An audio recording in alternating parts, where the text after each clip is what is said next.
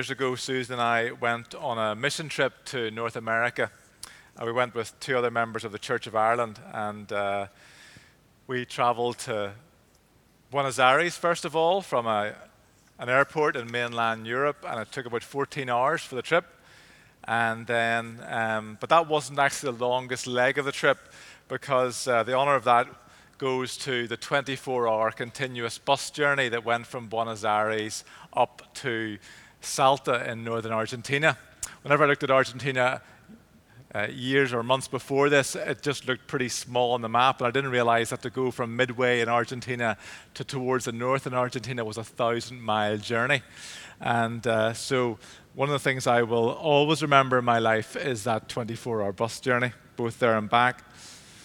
It was wonderful when we got to our destination, and we made Salta our base, and we went out into the Chaco area, which is like sort of a jungle area out towards the Paraguayan border in northern Argentina. And we met the indigenous South American people there, and the Anglican church, which had been planted there, I suppose, 100 years ago, and has been growing and developing since.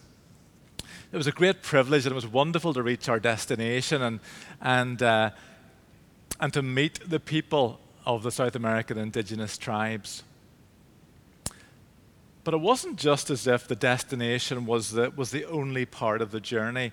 It wasn't as if we just took one photograph whenever we arrived in the Chaco jungle area in northern Argentina.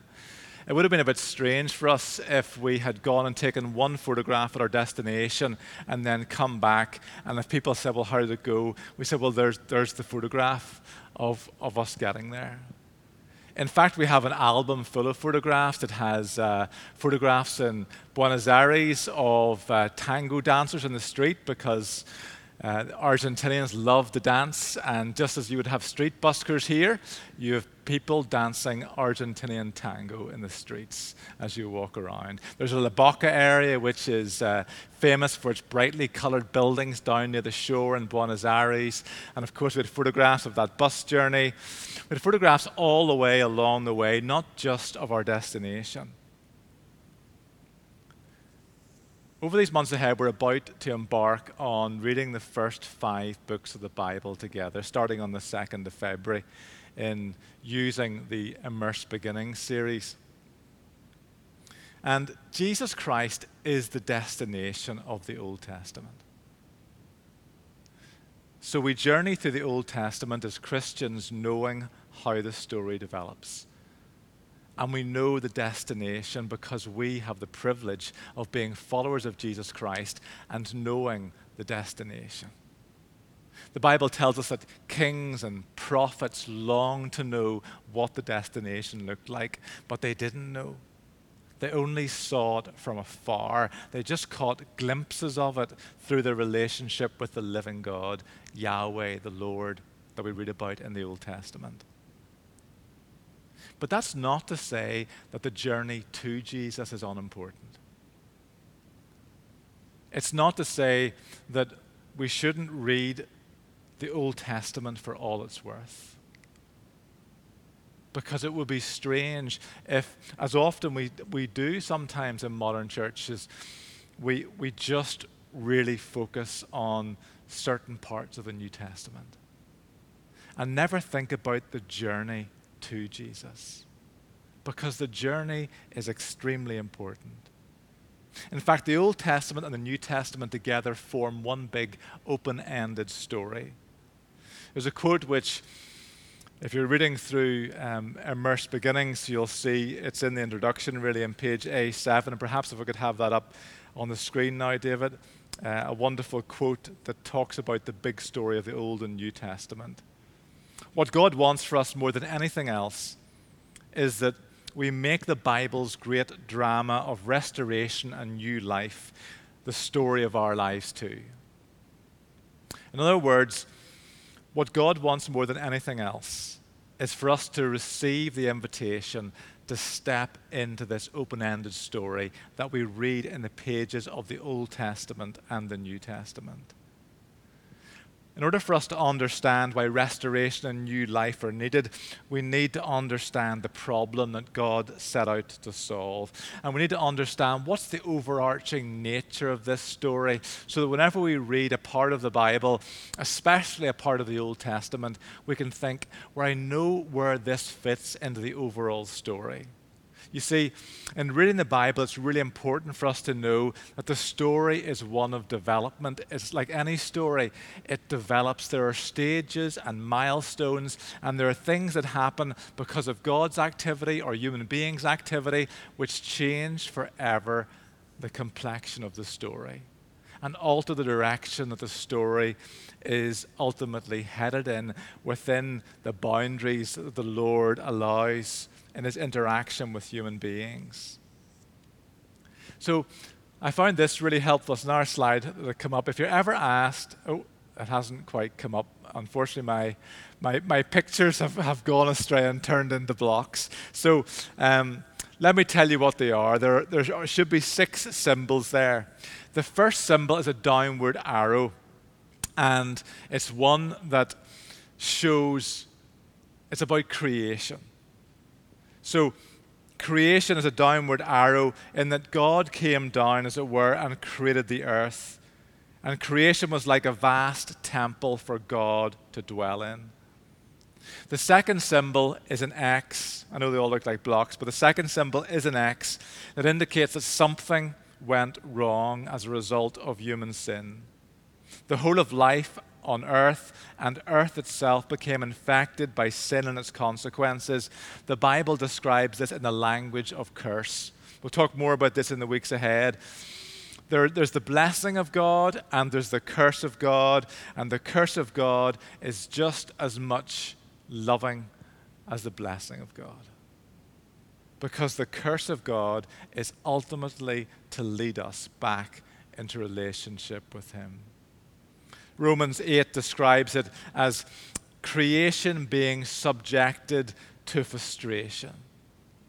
In the Message paraphrase, Romans 8, Paul describes it as God holding back creation on purpose, holding back its ability to thrive and develop for a purpose, and that is because God wants us more than anything else to be with him eternally.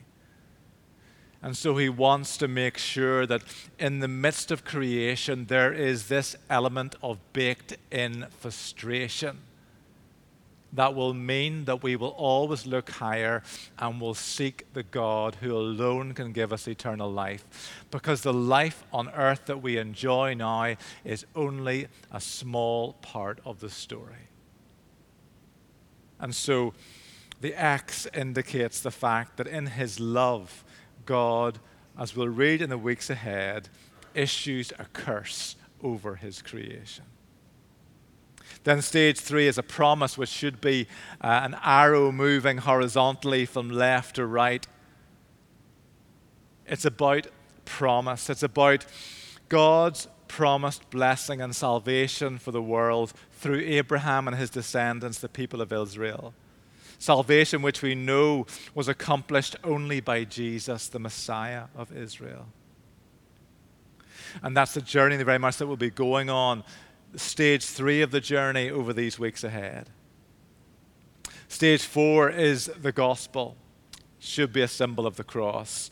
But it's not just the focusing on the crucifixion itself. It's all of the gospel narratives. It's that section of the story, really the New Testament, that speaks about the life, death, resurrection, ascension of Jesus Christ, the coming of the Holy Spirit, and the birth of the church. Stage 5 is mission.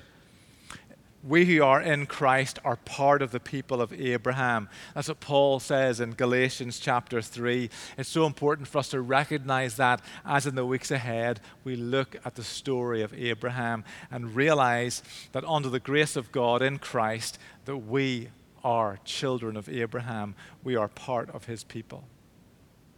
The reason for our existence remains the same as that in stage 3. Our mission is to participate in God's mission of bringing blessing to all the nations of the earth. That was God's call on Abraham. It's God's call on every descendant of Abraham, every Christian, including ourselves. And finally, stage 6, new creation. The final arrow is a downward arrow, and it symbolizes the return of Christ, who will purge and restore creation as the place where God will dwell with all his redeemed people from all nations, and where all suffering, sin, evil, death, and curse will be no more. We live in stage 5. We live in the stage of mission. In these weeks ahead, we'll be reading about the people of God who lived in stage 3, the people of promise. And we'll also be reading a bit in stage 1 and stage 2 as well, of creation itself and also of the fall. And as we read through the Old Testament together, some things are going to appear unfamiliar, and some things are going to appear and sound strange. There's going to be a lot of history, and I don't know about you, but history was one of the first subjects that I dropped in school. There are going to be thousands of strange names. There's going to be a lot of violence, war, rituals, sacrifices, ancient customs, strict rules, and severe punishments. And it's all about a chosen nation, Israel, which for some, as they read the Old Testament, it may well smack of favoritism. Why has God chosen one particular people? Why did he choose them to bring about the salvation of all the nations?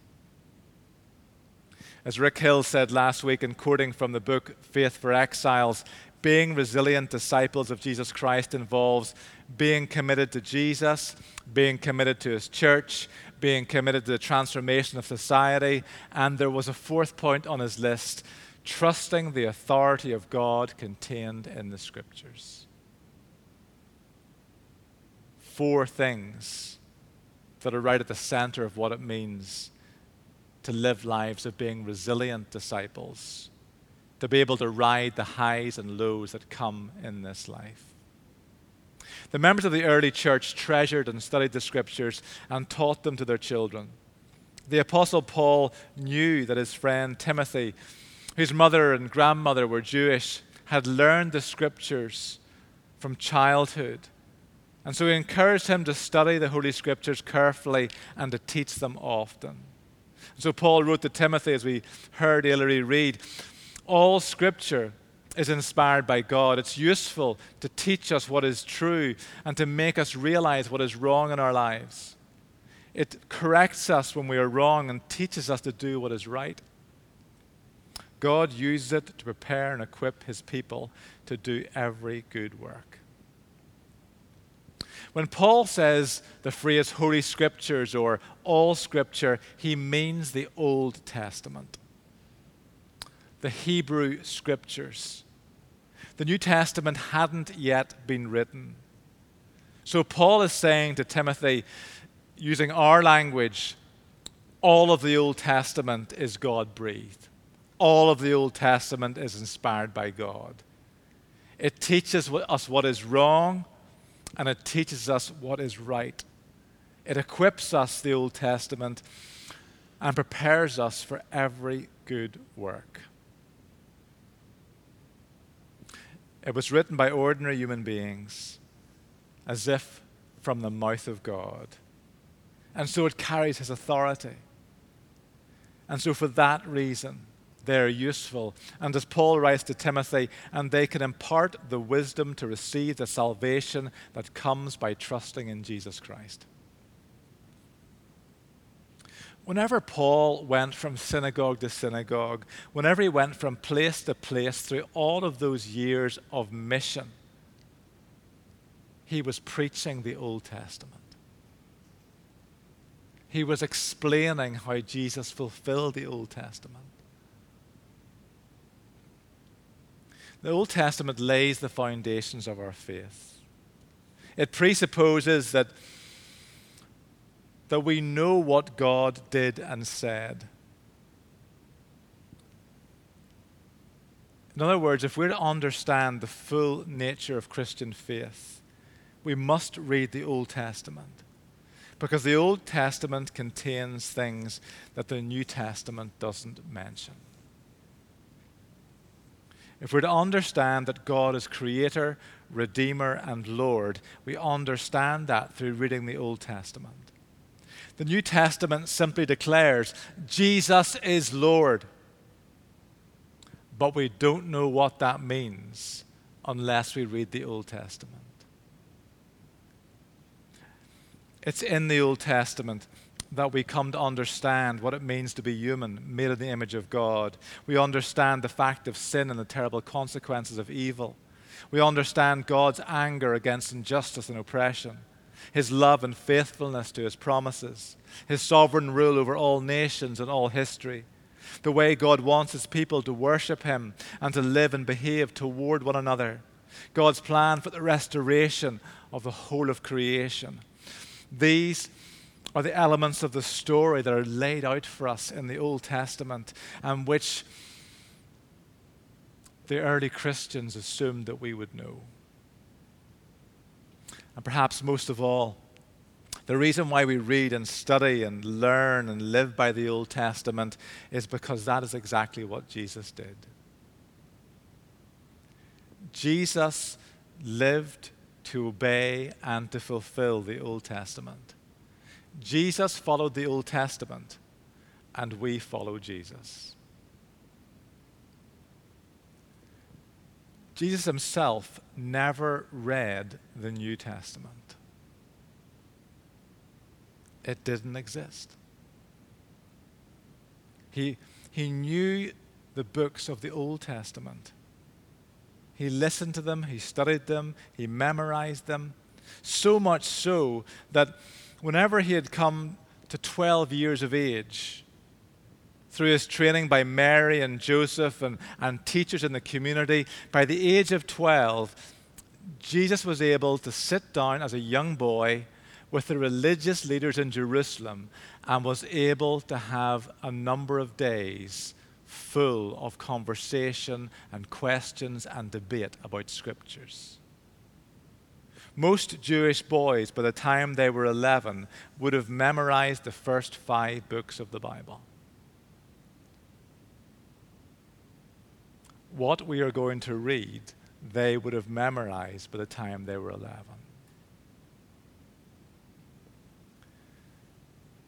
There's a great quote here from Chris Wright, a Belfast-born theologian, that should come up on the screen.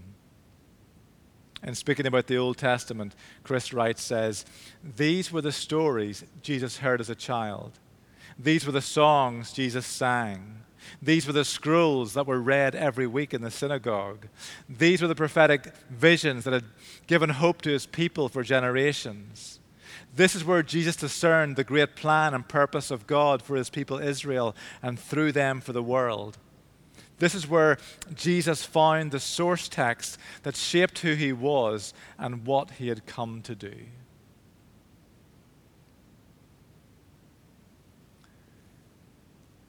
When we read the Old Testament, we come to know Jesus Christ much better. If we have a desire to know Jesus Christ, one of the first places we should turn is the book that Jesus memorized, He quoted, He lived by, and He fulfilled. The Old Testament reveals who we are. It shapes our identity. Like all family histories, it's full of heroes and villains, tragedy and joy.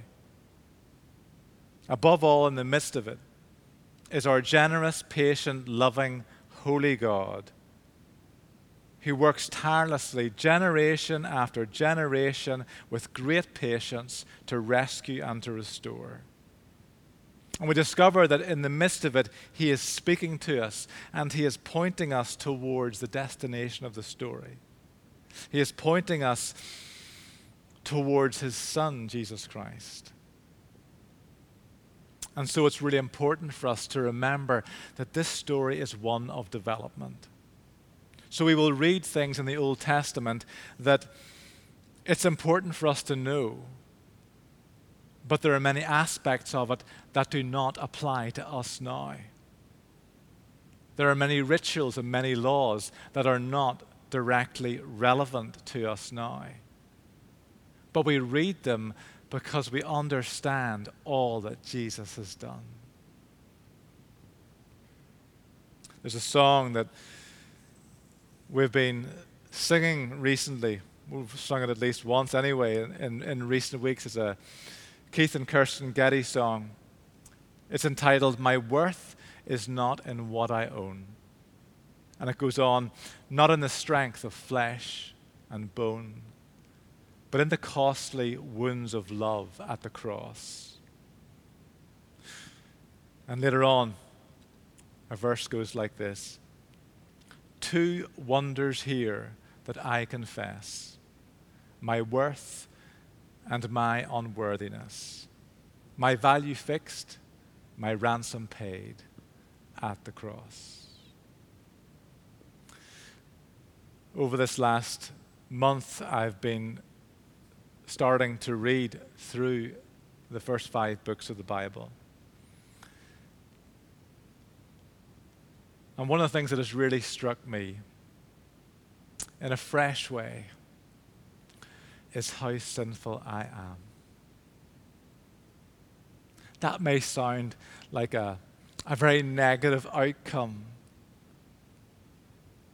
but actually what it has made me realize is that we as human beings, as human society, generation after generation after generation, are hopelessly flawed.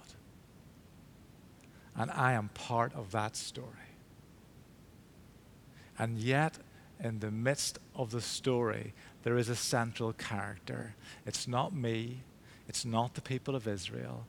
It's God himself. A God who works tirelessly.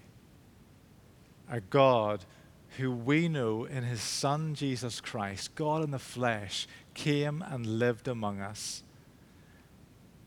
And the low point and the high point at the same time of history is the crucifixion of Jesus Christ. Because in that moment, my value is fixed and my ransom is paid. How valuable are you that God himself took on flesh and died in your place? Never doubt how valuable and precious you are.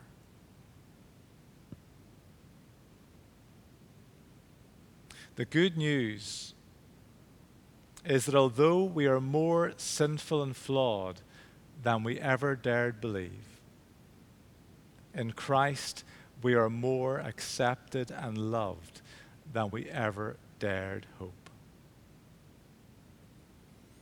My hope and my prayer is that for all of us, as again we engage in Scripture in a fresh way and we read through these familiar and yet unfamiliar stories of the first 5 books of the Bible, that all of us will afresh come to that realization. 2 wonders here that I confess, my worth and my unworthiness, my value fixed, my ransom paid at the cross. Let's pray together.